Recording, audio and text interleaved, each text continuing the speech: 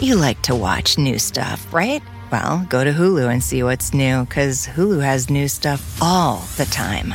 Like Vanderpump Villa, the new docudrama starring Lisa Vanderpump, where first-class luxury meets world-class drama. A new season of The Kardashians starring The Kardashians, of course. And Grand Cayman, Secrets in Paradise, the sizzling new reality show set in the tropical Caribbean. It's all new and it's streaming now on Hulu. Witness Docs from Stitcher.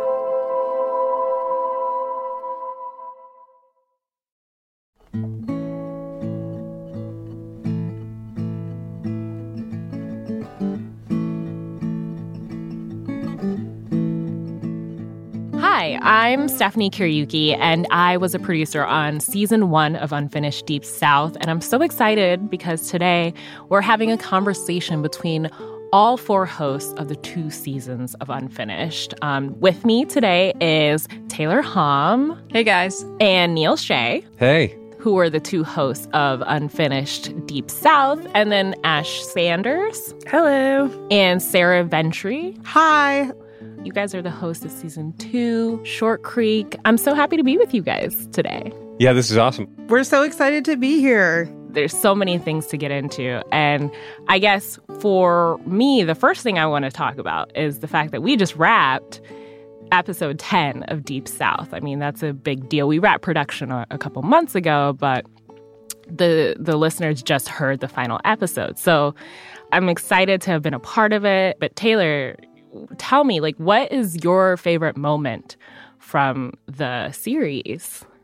I mean, this is really hard. There's a lot of great moments, but I think it might be just because you mentioned episode 10, but I think one of my favorite parts was when we all went down to Montgomery and Isadore was honored at the Equal Justice Institute Memorial last year in 2019. I think that was probably my favorite moment. Mm-hmm. And Neil, I mean, I think for me, that was awesome to hear because you just got to get a fuller picture of Isadore's family. Have you heard from them? What do they think of the series? Yeah, we've heard from them a bunch. And most everybody that we've spoken to loves the podcast so far.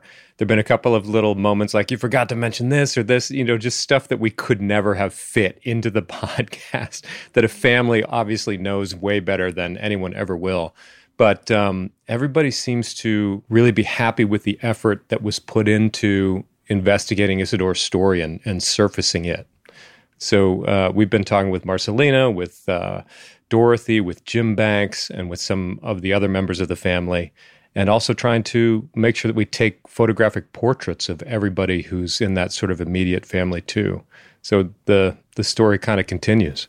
Yeah, I love on your Instagram how you can just see, not to plug your Instagram, but on your Instagram, you just get a fuller picture of who everybody on the show is just because of those portraits. My favorite thing about Deep South is that we really were able to tell a story that was happening on the ground. It didn't feel very far away. I felt like since you guys spent so much time there and the family was involved, we really got into it. Ash, I'm curious, you've listened to the series, at least a little bit of it, right? All of it, yep. So what do you think? Well, I thought, it was such a powerful series.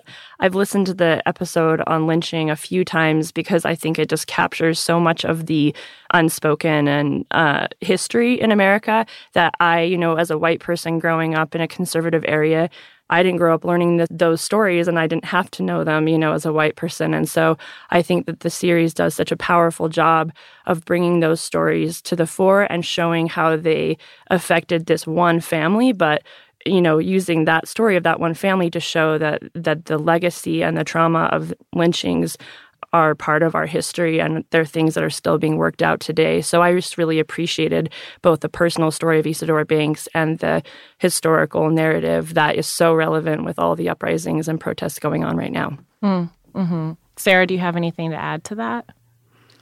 Yeah, I mean, I totally agree. It really, I felt like gave an incredible amount of context to the moment that we're in. And I felt like I got to know who Isadore really was, but also to understand how his life and death, the effects of that rippled out and affected the community that it's part of a greater legacy of violence in this country that we're still trying to understand and grapple with today. Yeah, I thought it was really brilliant. Yeah. And I mean, what you just said about grappling with today, I mean, that brings us kind of like to season 2. And what I would love to hear first, tell us, like, what is the season 2 about? What is Short Creek about? So Short Creek is a community on the Utah-Arizona border. Half of it's in Utah, half of it's in Arizona. And it was founded by fundamentalist Mormons. So these are folks who broke away from the mainstream Mormon church because they wanted to live communally and because they wanted to practice polygamy. In recent years, the community's become really well known because of their prophet, who's a man named Warren Jeffs. And you might have heard of Warren Jeffs because he at one time was on the FBI's most wanted list, and several years ago went to prison for sexual abuse. Just imagine if you lived in a town where everyone was the same. They dressed the same. They were, all white. They thought they worshiped the same things. And then within the course of, 10 years, everything about that changed, was just turned on its head. Like, what would that town be like? That's essentially what the story we're trying to tell listeners in this season. Some of the problems that Short Creek is dealing with are problems that America is also grappling with, like where is the line between freedom of religion and freedom from religion? There are actually walls in town to keep some people out and some people in. So it's a complicated story, but it's got some familiar themes. Yeah. What I like most about what you're saying is that somewhat the name Warren Jeffs might ring a bell for some people. But I think what this story does is kind of zoom out and zoom in at the same time of looking at the bigger picture while also paying attention to the community that's most affected by him. And Ash, could you talk more about the background? How did you guys find this story? And what led you down the road of choosing to tell it in a podcast? Yeah, so I am from Salt Lake City, so anytime I tell somebody that, their next question is, did you grow up Mormon? And the answer is yes. And I'm no longer part of the church, but growing up, we would always hear about the fundamentalist Mormons in Short Creek, and people would be like, oh yeah, they're not like us, they're weird. They do weird things like practice polygamy and live communally. And I'm like, okay, if somebody tells me something's weird, I'm going to be interested in it. So I started, looking into it. Like I would always say when people were like, oh, Mormons were like, the FLDS are weird. I'm like, the world thinks that mainstream Mormons are weird. So like, what is this culture all about? And so I started looking into Short Creek. And the thing that really interested me in the beginning, and it still is probably the thing that I'm most passionate about understanding today, is that there's this town, that used this American idea of freedom of religion to then basically create a theocracy, a totally religious town that was above the laws of the land. And those tensions, and I, like Sarah said, I think a lot of those are really American tensions, like, freedom of and freedom from religion and how far can your faith go. And on the other side, Sarah, she's in Arizona and I'm a Utah, so we kind of represent both sides of the border in Short Creek. And she was doing her own work and we found each other and said, let's do this. Let's collaborate on reporting on this community. And we spent a ton of time there. Over the course of years, we spent months there. Sarah embedded there, lived in the prophet's home. So it's just been something that we've poured a lot of energy into understanding. So when I listened to the first episode, at first I wasn't sure because I was like, wow, this is a totally different story than season 1. But then I just kept on going and I realized, wait, the bridge here is actually the idea of America's unfinished business. And Taylor and Neil, you guys are the one who created the concept of unfinished. Could you talk more about like what that is and what does it mean for a story to be unfinished in this context?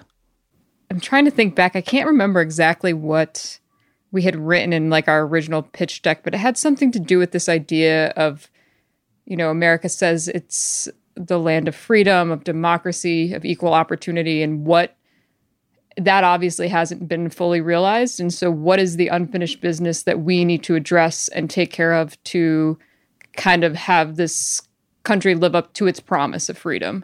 And so we just thought the possibilities were endless. Yeah, one of the things that we were kicking around back at the beginning of this was that this, these unsolved or unfinished things in American history, when they're not dealt with, they come back to haunt you. And that's what we were seeing, sort of around the time that Trump was elected, where these issues that just kept coming back to the surface crossed the political spectrum that had never really been adequately dealt with in American society. So they kept making people angry, or they kept calling for attention. It's interesting that Short Creek takes this perspective on religion, because one of the fundamental things about Christianity is like you can't move past a sin until you deal with it, right? And America founds itself and prides itself on being a Christian nation quite often. But the sins of slavery and Jim Crow and those things, they were never dealt with. There was never an accounting or a reckoning for those things. So of course they felt very unfinished, like they were going to just keep coming back to haunt us as a nation. Yeah, I think those are really good points. And I think that, Sarah and I have also been like, how does our show connect to the first season? And obviously there's a huge difference, which is that Deep South is dealing with racism and the horrifying impact that has on Black people throughout American history. And Short Creek is about an all-white town. Like at one point, Short Creek was all white and entirely FLDS. So a town full of sameness, but also full of people like many white people in America today who felt persecuted, nonetheless. But I think that something that unites these two shows is this idea of white people feeling like they're above the law, that they can do things that other people can't do to maintain their power, and that they're not going to be held accountable for that. And that's something I think Warren Jeffs really capitalized on in Short Creek. With Short Creek, it's maybe a little bit different. I think that there's unfinished business of the sort Neil and Taylor are talking about, but I think there's also unfinished business because the Constitution is full of contradictions, It allows people freedom of religion, but it says you have to obey the law. So what if you think your freedom of religion allows you to break the law, In some ways, I think what's happening in Short Creek will never be finished because it's a way that we're wrangling with contradictions in our founding documents and in America at large. Both seasons really talk about the impact of leaders within a community. In season 1, it's about the sheriff. In season 2, the religious leader has a lot of weight and how the community operates. Sarah, could you talk a little bit about the power of these kinds of leaders and their impact even today? We heard a lot about the role of the sheriff in Deep South and the fact that there were no checks and balances, and he had control over all sorts of different systems and not just one. In Short Creek, the prophet's actually someone who speaks for God. So this isn't just a person that people have chosen to put into power. This is a person who in theory has, like a supernatural connection. And so when you are in an insular place and you have one person who speaks for God, and that person is telling you to do things, it becomes a question of how deep is your faith? How far are you willing to go? And then what do you do to protect the system that you know? So, I think Warren Jeffs was able to kind of like take his position of power and manipulate it to sort of get what he wanted. And in doing that, he created a system that was extremely traumatic and upsetting and abusive for many, many people. So even when you leave the church or you say, you know what, I don't believe in this prophet anymore, the effect that has on you as an individual is massive. So I think it's really a system of power and disenfranchisement. And in our case, in Short Creek, we're looking at it in this one religious community. But obviously, on a national scale, we're having a ton of conversations about what institutionalized power and disenfranchisement looks like on a whole bunch of different levels. And that is one, if I could just say one thing, like that is something that is really interesting about Short Creek is that, people see it and they want to other it. They're like, oh, that's nothing like America at all. But the more we've reported on the community, the more it just seems to be America with the volume turned up. It strikes me that you guys are picking up on something that's strange about America, and it's sort of this love-hate relationship with cultish type things. So you're bringing up these ideas of democracy, and I think that's awesome. And I think there's also this, people are allowed to do very strange things under the banner of privacy in this country. There's this sort of separatist, isolationist theme or strain in American culture that you're getting at with this story, and I'm really intrigued by it. Yeah, and I think part of the reason that there's so much question about this, like when and how should the government intervene, what is the government's role and responsibility in this? And I think over the course of our season, you hear about a couple of times that the government has gone in and then had regrets about it later. Other times that they waited to go in and weren't sure if it was the right thing or not. And then at some point, the federal government comes in and decides actually to sue the towns for religious discrimination, which is in many ways unprecedented. And as you said, Neil, in a lot of cases, the federal government is coming in on the side of privacy and of freedom of religion. So I think it's a really sticky thing, that sort of struggle to figure out where the lines are supposed to go. Hearing you guys talk about this stuff is like so exciting. And I know I already feel like I want to listen to more. So we have some audio. Ash, do you think you can introduce us to what we're about to hear? Yeah. So I think with a lot of stories about, religious groups like this, there's a moment for the individual characters and also for the listeners where it's like it goes from something that you think, oh, yeah, that seems maybe extreme, but just let them do their thing, to, wait a minute, something's wrong here. And this is one of those moments for one of our characters. Her name is Shirley Draper, and she grew up FLDS in Shore Creek. But this moment that we're going to listen to in tape is kind of her tipping moment. She is in the meeting house, the chapel for the FLDS, and Warren Jeffs walks up to the pulpit, and he's about to threaten the thing that Shirley values most. He just said for everybody, just pull your children out of school and don't send your kids to school, because they have to associate with apostates there. And I remember my blood just running cold. And I literally, I remember leaning forward and looking at the two side doors in the meeting house, and they were closed. And I remember thinking, they're going to trot the Kool-Aid in. And how am I going to get out of here without causing a scene? Like, you were worried for your life in that moment? I really was. I thought, this is it. We have devolved into a full-fledged cult, and he's going to start requiring people to give up their lives. And I remember that feeling of looking at those doors and thinking, how am I going to get out of here in time? Wow. And he hadn't even scratched the surface of the depths that he would go to. That's wild. I want to hear more of it immediately. Yeah, that was very intriguing. I listened to episode 1, which was awesome, by the way. And it left me just wanting to hear more from people that had been in this group firsthand. And so this piece of tape totally scratches that itch, which is really intriguing. Yeah. Taylor, Neil, now that we're done, now that you're done, really, you're experts, right? Sure. I'm curious, what advice do you guys have for Ash and Sarah, since they'll be quickly in your place pretty soon?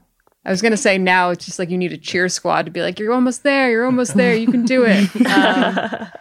Don't read the comments. That was surprising.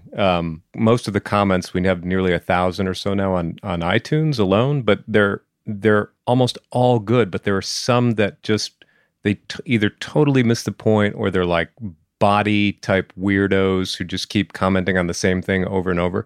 I didn't expect that would get sort of through my journalist armor so quickly, but a couple of those comments really pissed me off really quickly. And it was like, you totally, I was like yelling at the computer, like, who are you? I'm going to find you. And so I actually did, this is how bad it got. I looked up one of these people, supposed people, and it's just somebody who goes around and leaves comments like this on a bunch of other podcasts. You're trolling the troll, Neil. They really are just trolls. And so I was like, okay, I can blow them off now. Ash, Sarah, congratulations. This is a big deal to finish a series. Is there anything that you want people to know? If they can take one thing with them about season 2, what would it be? For me, it's just that I want them to know that this is a community you might have heard of, and you may have read or watched or listened to stories about this place before. But Ash and I really tried hard to make sure that we painted a more complicated picture than maybe the ones that you've seen or heard before. Plan to hear a lot of different voices from a lot of different sides of the story. We also talked to people who are still active FLDS. They're still part of the church.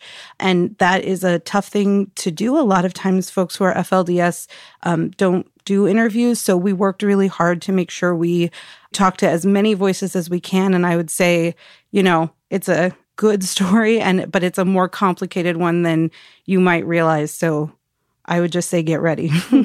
Yeah. And I'd say, you might find yourself surprised at who you sympathize with. I know that we did at times. And I think that's the sign that it's a good, complicated story. Thank you all so much for being here. And I, for one, am so excited for this next season. I know it's going to be something that people are also going to be excited by. You can find the first 2 episodes of Unfinished Short Creek on September 14th, wherever you listen. Thank you guys so much for being here. Thank you. Thank you so much. Congrats. It was so great to meet you guys. Yeah, it was nice to meet you too. Congratulations. Episode 1 sounds awesome, by the way. Thanks.